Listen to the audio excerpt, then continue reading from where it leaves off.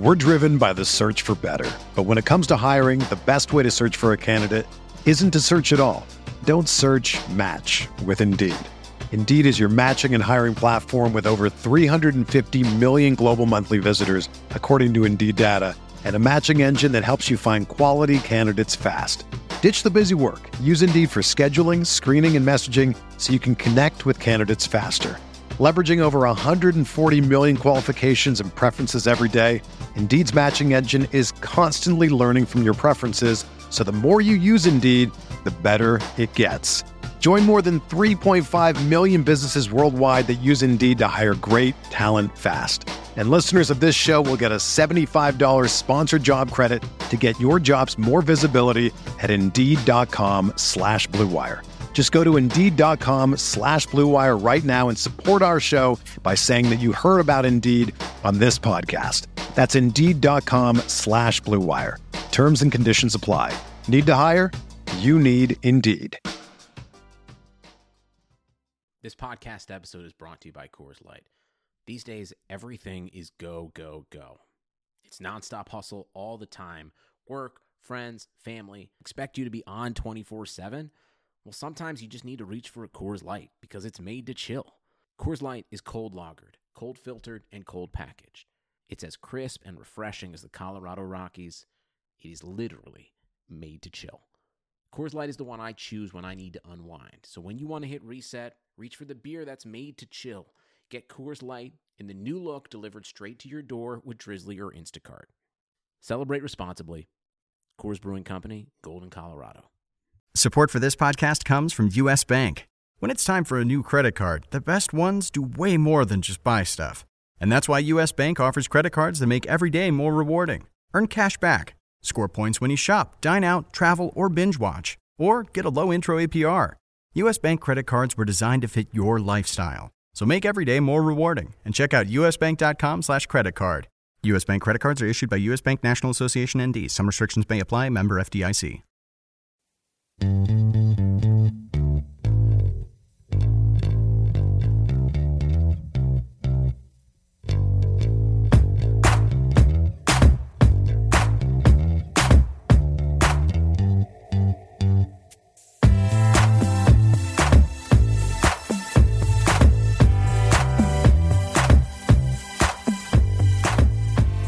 Welcome into the RotoWire Fantasy Basketball Podcast. It is Friday, November 4th, 2016. Three amigos are back. It's been a few weeks. Yep, but we're back. Shannon, Ken, and DJ here with you on this Friday. This podcast. Hello, sir. Yes, I love it. That whistle. Get it in some more, Ken. Let's go. Let's heavy whistle day. There we go. All right, this podcast is available on iTunes and Stitcher. It's also available on Audio Boom and directly on the RotoWire website itself. Please leave a nice review on one of those venues. We got a lot to get to, so let's just jump into it. Last night, did you guys stay up and watch the whole Warriors-Thunder game? I know I did, and I ended up crying myself to sleep.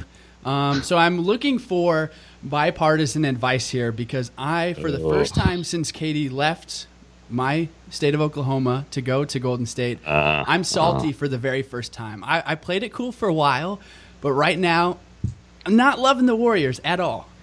Well, full confession, DJ, I'm a very old man, and I was with the original RotoWire team that started in Wrigleyville, where RotoWire was started, and so I was up till like 4 in the morning watching everything Cub Wednesday, so I didn't have the stamina for the full game last night. I'm sorry. Well, I didn't stay up for the full game because it was a blowout and I didn't feel the need to. But I did tune in because I was in the minority. I was actually more excited about OKC Golden State than I was Game 7 of the World Series, which is ridiculous, and I'll fully admit that. But I was too, but well, you never lived in Wrigleyville. I mean, you know, if you could hear Wrigley Field from your back porch, you would have been into the World Series. But I was into it. You're a Tigers fan, which is fine. I was into it. I was rooting for the Cubs, but to me, I mean, ever since KD made the decision to sign with the Warriors, I mean, this game, every NBA fan marked it on their calendar. Yeah. So it was must watch TV for me. The Cubs game, World Series Game 7, the same thing, but this was 1A and that was 1B for me. I'm salty. I'm sad. I don't like. You should be. You should be. That's what it's all about. Player movement. I know. I think I just like tried to play it too cool the whole time. But like when I was watching that game, like I've never been more fond of Westbrook, more fond of Steven Adams, and I felt like a small market was just getting stepped on, like for the very first time, and it just felt like a rush, like a serious rush of emotion of just like sadness and a little bit of rage that this is unfair. And I thought that for the very first time last night. Well, clearly the Westbrook, signing him 3 years, no brainer. How do you feel about them locking up Adams and Oladipo? I mean, it's a poor man's compensation for Durant, but I mean, I guess I like it because, like Adams last night, he was going to work down in the post at the beginning of that game. Like and he's still learning. He's still learning how to play in the NBA. Oladipo's really solid. I think Oklahoma City's hand was forced because those are the best two options available to them. I mean, ideally, I think somebody else would complement Westbrook a little better in the backcourt, but they're still trying to figure things out here. I'm not. I don't know, Ken. I'm not ready to give that answer. Well, just remember, most NBA teams would kill for one superstar. Right. You guys had two for a while. Count your blessings. 4. A lot of people like to share the picture of Ibaka, Westbrook, Harden, and Durant last night, and that was hard to look at. Yeah, so as a Thunder fan, are you more upset about Durant leaving or Harden getting traded, and what you would have had if they kept those three together, those 4, counting Ibaka, together? Oh, man. There's not enough basketballs to have those 4 all on the same team. From an outsider perspective, I think the Harden thing's more infuriating because they would have had multiple championships if they kept him. Yeah. Or even if just the trade was more even, Yeah. Jeremy Lamb, really? Jeremy Lamb. Kevin Martin was basically like the biggest piece coming back, and he didn't work out at all. I do remember the night in my friend's apartment, the room in the apartment when Harden got traded. I was dumbfounded when that happened. So I think I'm still more shocked. Maybe because you had a little more, like we were kind of waiting for Durant. Like it seemed like we were waiting more for his decision to happen for a couple of years than Harden getting traded. I just kind of thought they would work it out because they were knocking on the door. Why would you want to leave that situation?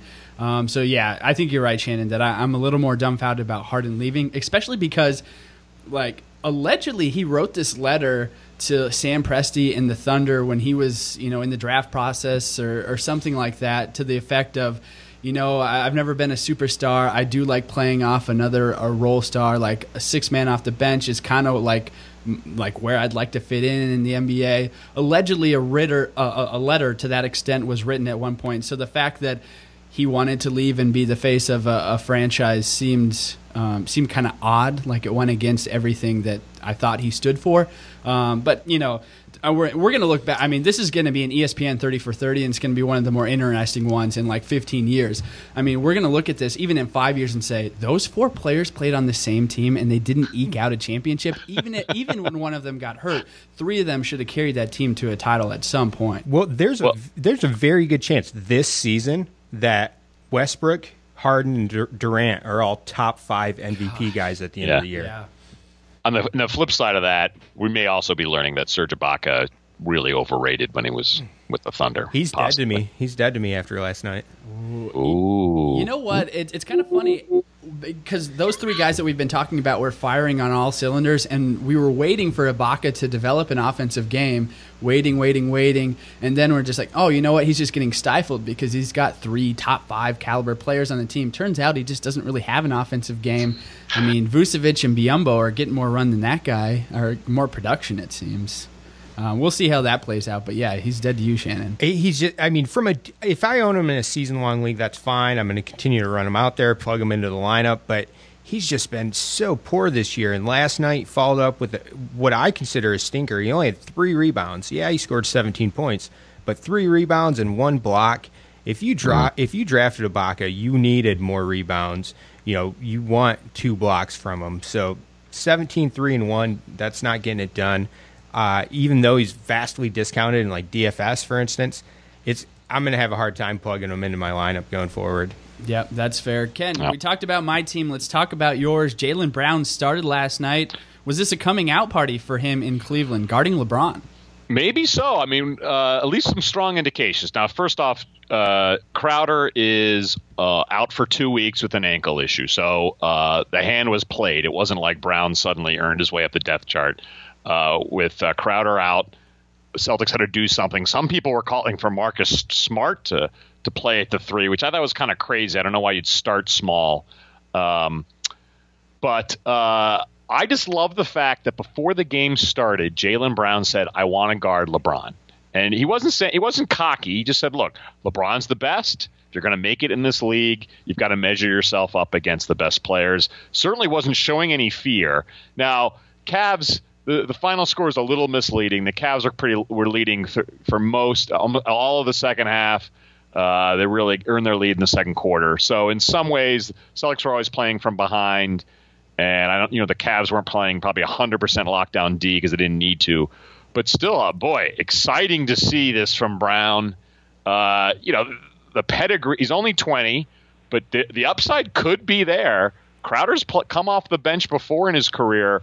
If he keeps blowing up, 19 points, 3 threes. He shot 50% from the field, and it's the shooting percentage, like with most rookies, that you get worried about, but also adds 3 steals and a block, 2 assists. You just fill up the box score. So it's just exciting. I'm probably horribly overexcited as a Celtics fan. They still, as I said, lost to the Cavs. But, boy, Brown, there's potential, right? Yeah, there's definitely potential. And as a Celtics fan, I could understand why one would be excited. Now, there are a couple things that I think anyone who's like running to the fantasy waiver wire to pick up Jaylen Brown this morning, a couple things they should take note of. One, he ended up with a great line, but the problem is, and most of that production came in the fourth quarter. The Celtics were down by 17 points entering the fourth quarter. Cleveland essentially had packed it in by that point. So, Brown's production, if you look at it at the end of the third quarter, wasn't nearly as impressive. He had a plus 15 rating on the floor, but again, plus 10 or plus 11 of that came in the fourth quarter when Cleveland were sitting most of their starters. It's just hard for me. Similar to your Jacksonville Jaguars putting up meaningless touchdowns at the end of games. Yeah, exactly. And the end result was Boston lost. So, and this is a competitive, good Boston team that's going to win more games than they lose. Yeah. Remember, without Horford, without Crowder, so missing 2/5 of their starting lineup. Yes. I'm not surprised they got spanked by the Cavs. And, obviously, sample size of 1 is ridiculous. Yeah. But he's worth picking up. And I guess my thought is, okay, let's say they play under 500 ball these next 2 weeks while Crowder's out. Yeah. Then I think Crowder just immediately steps back into his starting role. If they're winning and Jaylen Brown plays like he did last night, 19-5, 2, 3 steals, 3 threes, 1 block, great all-around fantasy game. If he continues to play that way and they win, he might be the starter for the rest of the season. Or they'll start 2 small forwards. They'll move Amir Johnson to the bench and start Jaylen Brown and Crowder. Well, I think you'll see Stevens do both because he likes to mix up his lineups versus who he's playing. Another point with Horford out, too. Everybody had to pitch in extra. Bradley got 10 rebounds. That's not going to happen when Horford's back. Horford in concussion protocol, hopefully back Sunday. If not then Monday, Tuesday when they play next. But, I'm overly excited. Certainly, though, if you've got bench space in a season long, there's potential here. Yes. It beats the heck out of I don't know why Marvin Williams is coming to mind, but that dull old guys. This is the guy you take a flyer on because what the heck? Yeah, I'm with you, Ken. I would take a flyer on him. 10-team leagues, maybe not. You would have to, maybe not 10. Yeah, it depends. It just depends on who you have on your bench. If you have a legit top 100 fantasy player that you'd be cutting for Jaylen Brown, I don't think I would go that far. But if you're talking about a 100 to 150 guy who's kind of a fringe player and might be on that waiver wire later anyway. Yeah, exactly. If you're talking about Teletovic or Dellavedova, that type of player, I'm cutting them for Jaylen Brown because the upside's higher for Brown. Really? So Dellavedova has a sturdy role. We know what it's going to be all season long. You're willing to forgo that for a rookie who, even if he does see minutes, we're not completely certain. Because let's not get ahead of ourselves, guys. We're only 5 games into the season. We're not. Our job is to get ahead of ourselves. I get it, but so right now you would drop Dellavedova or Teletovic for Jaylen Brown. Yes, Teletovic has been crap so far. Dellavedova, these are just 2 guys who are on my bench in my one Yahoo league. That's one of the reasons why I threw them out there. This is a good comparison. I think that this is right about the tipping point where I'm going to stay, but you're going to fall. But I don't think either of us is too off guard. Yeah, Teletovic, that's a no-brainer in my opinion. Now, Dellavedova, only 15 minutes for Teletovic last night, which is a puzzler since they have no outside shooting. And Tony Snell, I don't know how. I don't know. I'm actually cutting bait on Teletovic in deeper leagues. But Dellavedova, I like him. I like what he's done. But since Tony Snell has come on board, his minutes have started to shrink. He topped 30 minutes in back-to-back games, the second and third game of the season. Now he's had 29 minutes, 24 minutes last night. The one common theme for both of those games is Tony Snell started, and he played well both nights. Tony Snell is more of a shooting guard than Dellavedova is. Dellavedova was an undersized shooting guard. I know he's their point guard, in quotes, but for all intents and purposes, he's basically their shooting guard. I don't know. He's doing well. 10 points, 6 assists. That's really good production. I just think it's going to be closer to the production we've seen the past 2 games instead of the first 3 when he played even better. Yeah, those are all fair points. Milwaukee's such a hard team to figure out. I mean, Greg Monroe sees the majority of minutes at center, but actually Miles Plumlee starts. But actually, John Henson has the best per 36 minutes of any center in the league over the last 4 years, and all this stuff you can talk about. I don't know if that's actually true, but we've always wanted John Henson to see a lot of minutes because he can do a lot with them. Let's move on from this, though. Quickly, I'll just say that Drew Holiday is hopeful that he'll be able to return to the team around mid-November. Don't want to talk about this too much. As soon as he joins the team and is there, he's going to see a lot of minutes, and obviously that's going to cut into Tim Frazier, E'Twaun Moore's time on the court. Does that mean Tim Frazier owners? Because I'm not as high on Tim Frazier as most people seem to be. To me, that means if Drew Holiday's back in 2 weeks, or mid-November could be next week, essentially. Yeah. I'm trying to trade Tim Frazier for almost anything right now. Yes. Oh, no. Well, and the thing in which you got to remember, when guys come back from personal issues versus an injury, it's not like it's going to be he's got to rehab his way, and he's probably not in top game shape, but he's probably still been. They're so dreadful. He's probably still working out. They're so dreadful. They're going to throw immediately huge minutes at him. I'm with you on trade Frazier now. And I'm going to be frank here. If you can find anybody dumb enough to trade that you can trade Frazier to, do it. I'm concerned already without Holiday even back. Frazier only saw 15 minutes against Memphis. He seemed healthy. The game was close. I'm not sure entirely what happened there. So I'm never comfortable with Frazier because no team has ever committed to Frazier. And so I had this debate with my brother on our way to basketball the other night, and we were debating Tim Frazier, and I was talking about why I basically my argument is that the first 3-4 games of the season, he had 3 of the best 4 games of his career. He will never do that again. That will be the best stretch of his career ever. I would immediately try to trade him, or even start looking for options on the waiver wire to drop him after, maybe for this next pickup period. Definitely the pickup period after that. Well, that leads nicely to our last news item, which is Jeremy Lin out 2 weeks with hamstrings. And I think with hamstrings, our friend over at ESPN, I'm blanking on her name. Oh, my gosh. Stephania Bell. She always says you can never predict when hamstring injuries are really going to be cured. So, 2 weeks could just be a guess with Lin. Is Vasquez, who's also out on an ankle but hopefully coming back tonight, is he an option? Would you drop Frazier for Vasquez in Brooklyn? I would not, and I'm actually not that high on Vasquez or Isaiah Whitehead's another guy in Brooklyn. If Vasquez isn't able to return, Whitehead might get the start. The guy I like is Sean Kilpatrick, and the game was that Wednesday night, I believe, was the night Lin left due to the injury.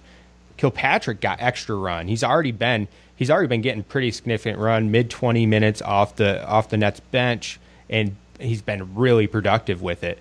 He stepped that up on Wednesday night after Lynn went out. He played some minutes over at point guard.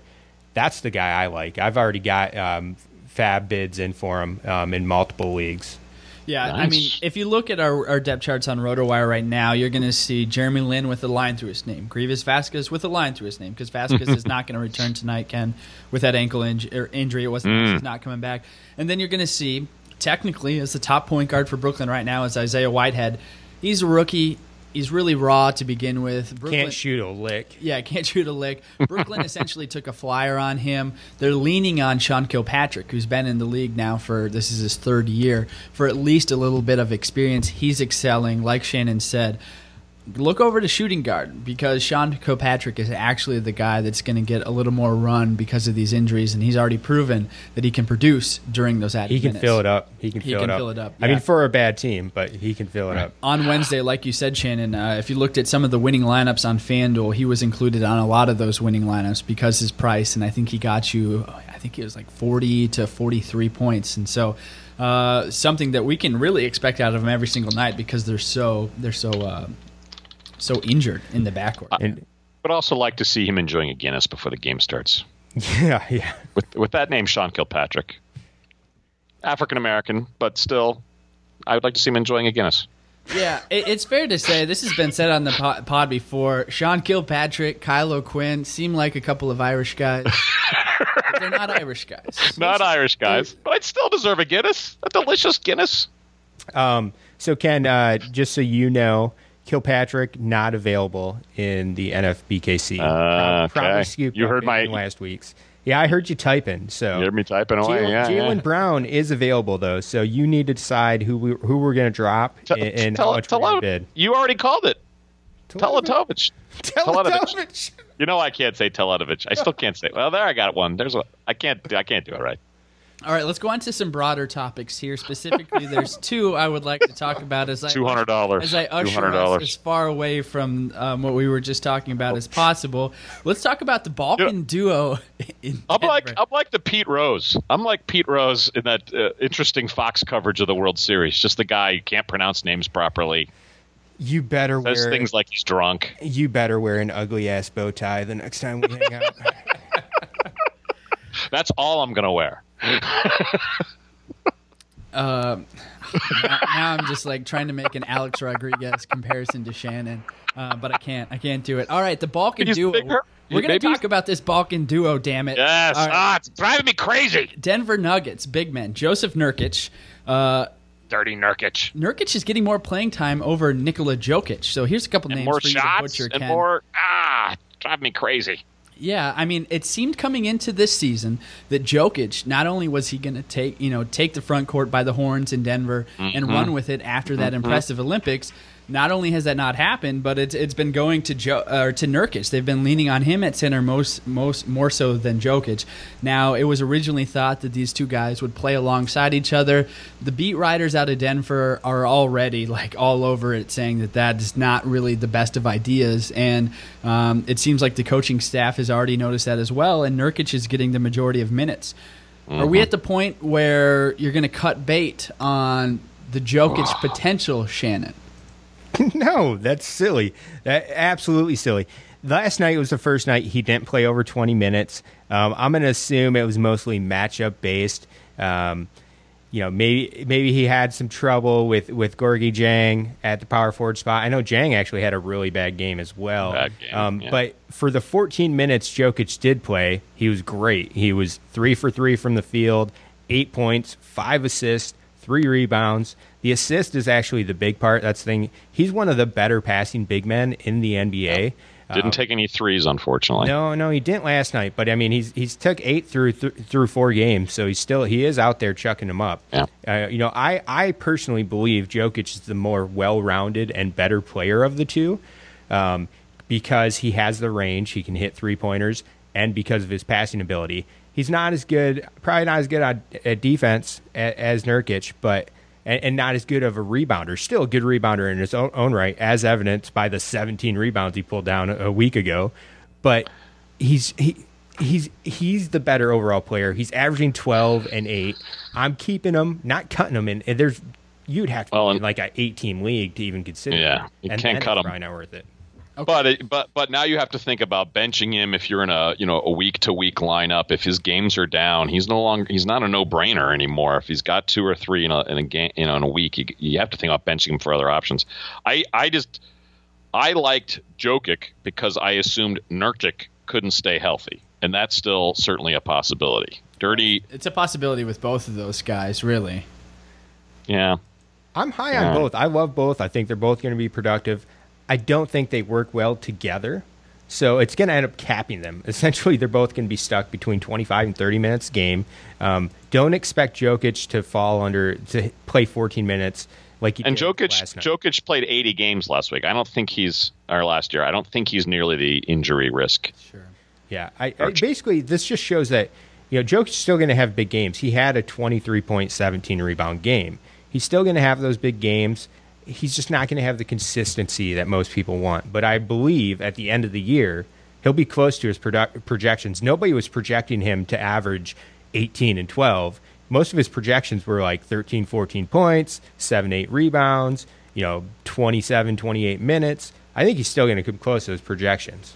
Let's quickly... Come trade deadline, do one of those guys get moved? I mean, that whole team needs to be thinned out a little bit. I think they're playing out and seeing what they like. They already moved Joffrey Laverne because they were even deeper coming into the season. They moved Laverne to Oklahoma City. Laverne got quite a few minutes last night with Oklahoma City, for better or worse. I think they still need to thin it out a little more. Let's talk about another front court that needs to be thinned out. Everybody knows it. But for some reason, they brought on Ersan Ilyasova, and of course I'm talking about the Philadelphia 76ers. It seems clear, Ken, that Philadelphia is going to have to trade somebody in their front court. Who do you think it should be? Dario Saric, Jahlil Okafor, Ersan? Well, we're going to exclude Ilyasova, Nerlens Noel, or Joel Embiid. And let me preface this by saying it seems like Embiid is locked into Philadelphia. Not only does he seem like the best front court option, but the town is in absolute love with him. They just love him to pieces. And let's not forget that, Ben Simmons plays a little bit of power forward himself. Right. I mean, I'm not sure Philly decides. I think it's whoever comes to them with interest in a particular player, whoever that trade partner might be. You beat me to the punch on Embiid. Seems like he's going to stay. I totally agree. And frankly, every good game Embiid has, it's taking the shine off Okafor and Noel. So I think they're going to get a lot of lowball offers. They're going to continue to get lowball offers for those two. It's clear they don't. I don't see any signs that Okafor, Noel, or Embiid will play well together. But I actually like to back up, especially DJ, with your Thunder. Why do the Sixers make that deal, giving away Grant? I don't understand that deal at all. There's no way Grant was never going to factor into their rotation or their long-term plans. I think they just did it for the draft pick, and that's it.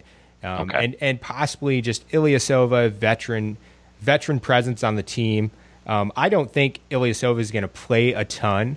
I don't think he'd play over a guy like Saric. I just don't see it. I know the coach has already said Ilyasova will get run, but let's not forget Ilyasova can also play the 3. He's not just a power forward. So I think it's more veteran presence, but mainly the draft pick. Let me say this quickly about Ilyasova. He signed a 5-year, $40 million contract with the Bucks in July of 2012, which he is still on. He's been traded to the Pistons in June of 2015, traded to the Magic in February 2016, traded to the Thunder in June of 2016, and then, of course, traded to Philadelphia earlier this month. Thank you, Bucks, for messing that up and just sending Ilyasova on his way. I mean, it's kind of funny how a bad contract essentially can just affect so many other teams down the road, and obviously the teams don't have to participate in this poor contract, and this contract is becoming more manageable now this year than it ever was in the past. But it's just pretty funny that contract came back around on 4 different teams in the NBA. Well, the only team that traded for him with hopes that he would actually be a long-term member of the team were the Pistons. Right. And, I mean, they almost immediately realized that wasn't going to be the case. Well, which I think is funny because Van Gundy likes a stretch 4. I mean, that's Ryan Anderson was, the prototypical guy he wants, and you're never going to get a Ryan Anderson again because he's really one of a kind. But I think Ersan is going to be a pretty close version of what you're going to get out of a stretch 4, like Ryan Anderson. You've seen more of Ersan than I have, though. He doesn't play much defense, does he? He is the best player in the NBA at taking charges. He is. That hands down. It's not even close. Yeah. He's always like top 2 or 3 in charges, and he's very, very good at it. It's insane. But yeah, he's not like a stifling defensive presence. No. So Ken, there's not like a lot of reason why. No, but people aren't necessarily sold that the other half of that deal is even a legitimate NBA player. So I don't know. They got some thinning out to do, and I think you could bring up a good point, Ken, in that maybe they just sit back and see who offers them a good deal, because I think they do need to be open to everything besides moving Embiid. But you never know. If something comes down the road where an offer they can't refuse, like for a DeMarcus Cousins or something like that, maybe you got to roll with it. I just assume think they're going to get some sweetheart deal before the trade deadline, and maybe they're waiting for some contending team to have an injury where that'll make more of a panic move somewhere else. I don't think any of these guys, though, are really ready to be in pressure situations. So I've never liked what Philly's doing. I believe there's less than a 1% chance they would move Embiid. I don't think they'll ever. I really don't think they'll trade him. Okafor and Nerlens, I expect both of them to be traded. I think the way the team has handled both players this year is enough evidence there that they don't have those two players in their long-term plans. Unfortunately, it's kind of put a ding on their trade value because most teams are going to lowball Philly. Now, but I expect both those players to be traded, maybe one before the deadline this year, the other one during the offseason, but I don't think either will be long-term in Philly. There's a hot take for you. All right, let's keep it moving here. Last week, over the last couple weeks, we've been talking about season-long pickups. Let's quickly go through that because we also are going to get to our Friday FanDuel DFS picks as well. In shallower leagues, I'm noticing that George Hill for the Jazz was not somebody that was initially drafted in a lot of shallower leagues, but in terms of fantasy, he's broaching top 5 point guard value. And Burke's not coming back, so there's more minutes, right? Yep. It looks like Alec Burke is not going to come back, or not anytime soon. So George Hill, somebody that I think in even shallower leagues need to be owned across the board. Do you agree with that, Shannon? Yes, I do. I mean, he's a top 20 player through the first 4 games of the season. He's been fantastic. He's shooting lights out. He's about 55% right now, hitting about 2.5 3-pointers per game, 21 points, 4.5 assists. So just lights out. How perfectly were the Jazz set up to get even a mediocre point guard? That was always their biggest missing piece with Exum's injury, and now I don't know how slow Exum's coming back. I mean, George Hill must have been salivating when he got dealt there. Yeah, definitely. And the situation for him to be this productive early in the season with Gordon Hayward out, just makes so much sense. So here's the thing. George Hill should be owned in pretty much any. What's the shallowest fantasy league you can do? Like an 8-team league? No one's doing below 8-team, right? They're not listening to the pod if you're in an 8-team league. If you're in an 8-team league and George Hill's available, I'm picking him up. I'm picking him up and running with him, but keep in mind his production's going to drop when Hayward returns, which might be in a week. I'm in a 6-team league. Very big rosters, but he needs to be owned in that league as somebody who's actually in a 6-team league. Granted, 6-team league. You're the one. Or the one of 6. Hey, hometown leagues, maybe you guys can attest to this. Yeah. They just kind of whittle down over time, and it's tough. We don't really want to open it up to randos because, we still have a strong core of 6, but... You know what? You got to start recruiting more at the Twinkie dumpster. Yeah, you need more friends. Come on. Wow. Nobody gets that.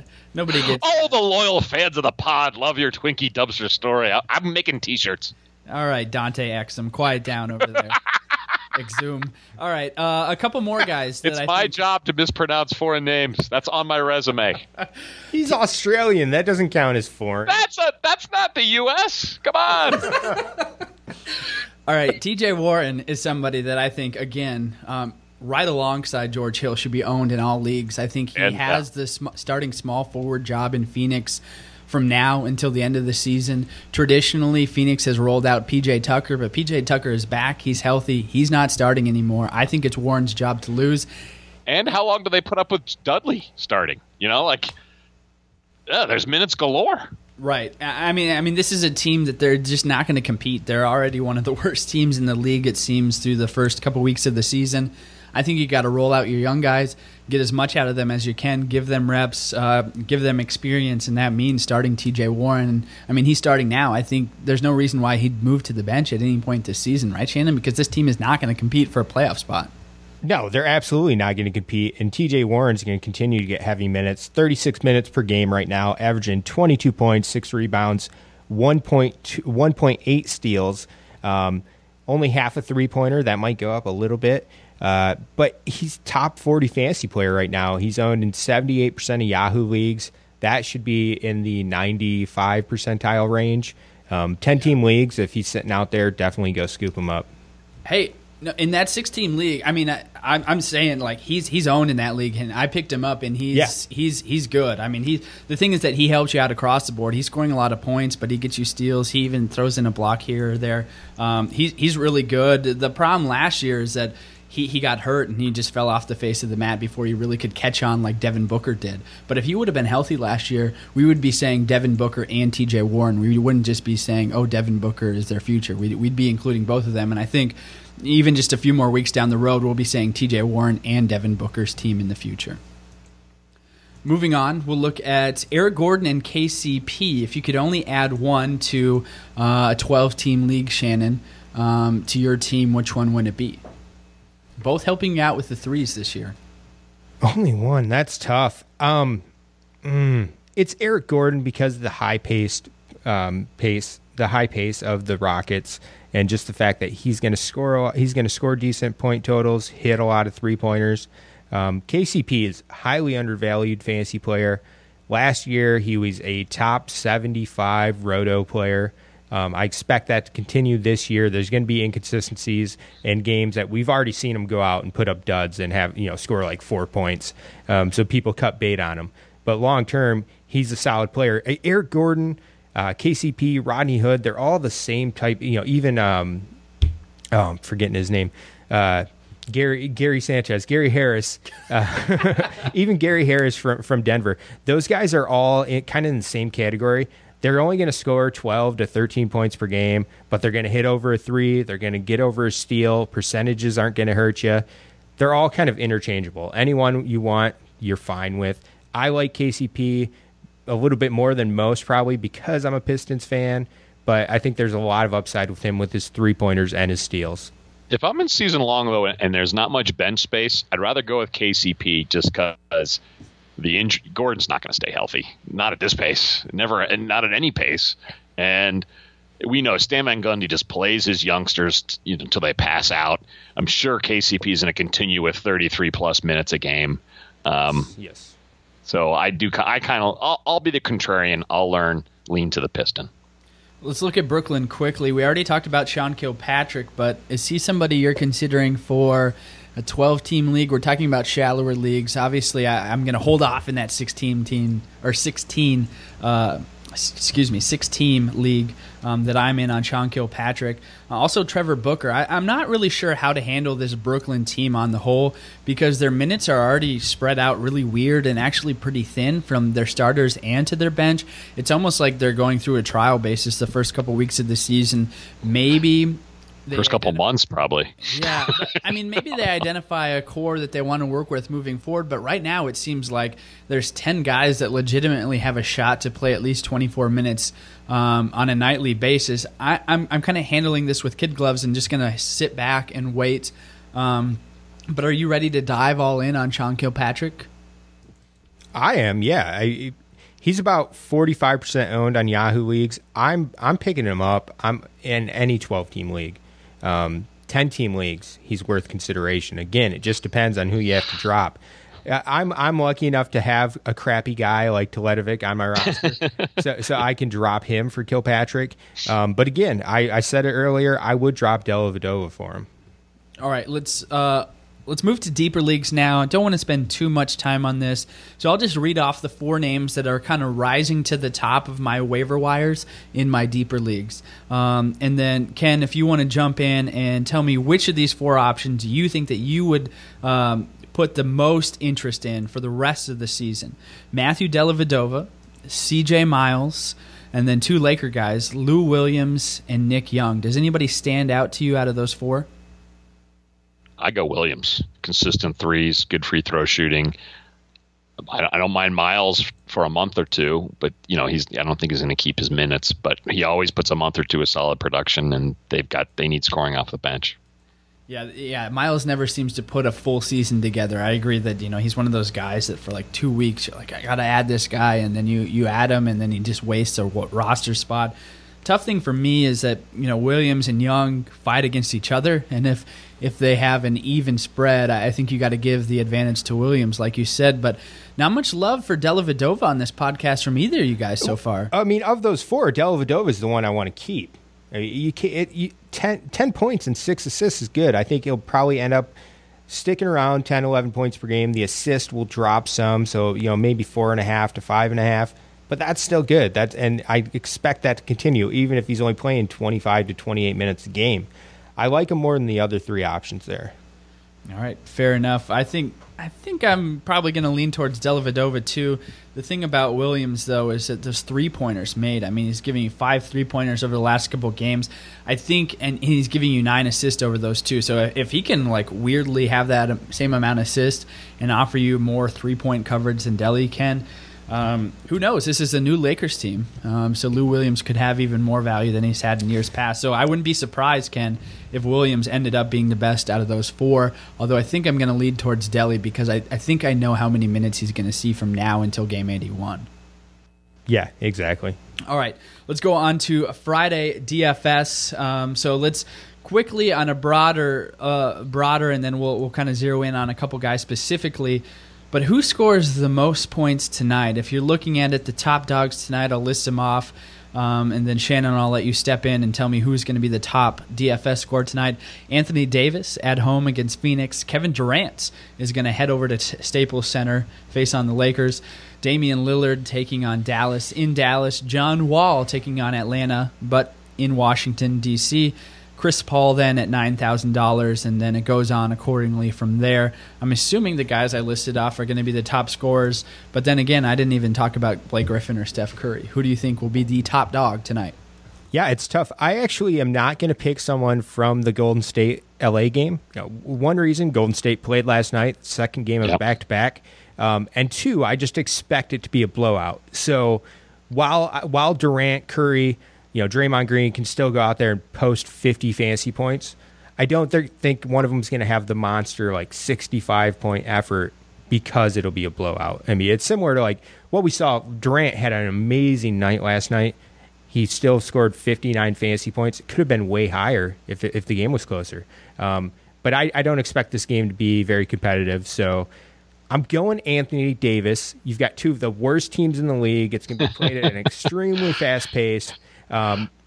He's averaging 58 fantasy points per game right now. I know it's tough to consider anyone ever topping 58 fantasy points. That's a ridiculous number.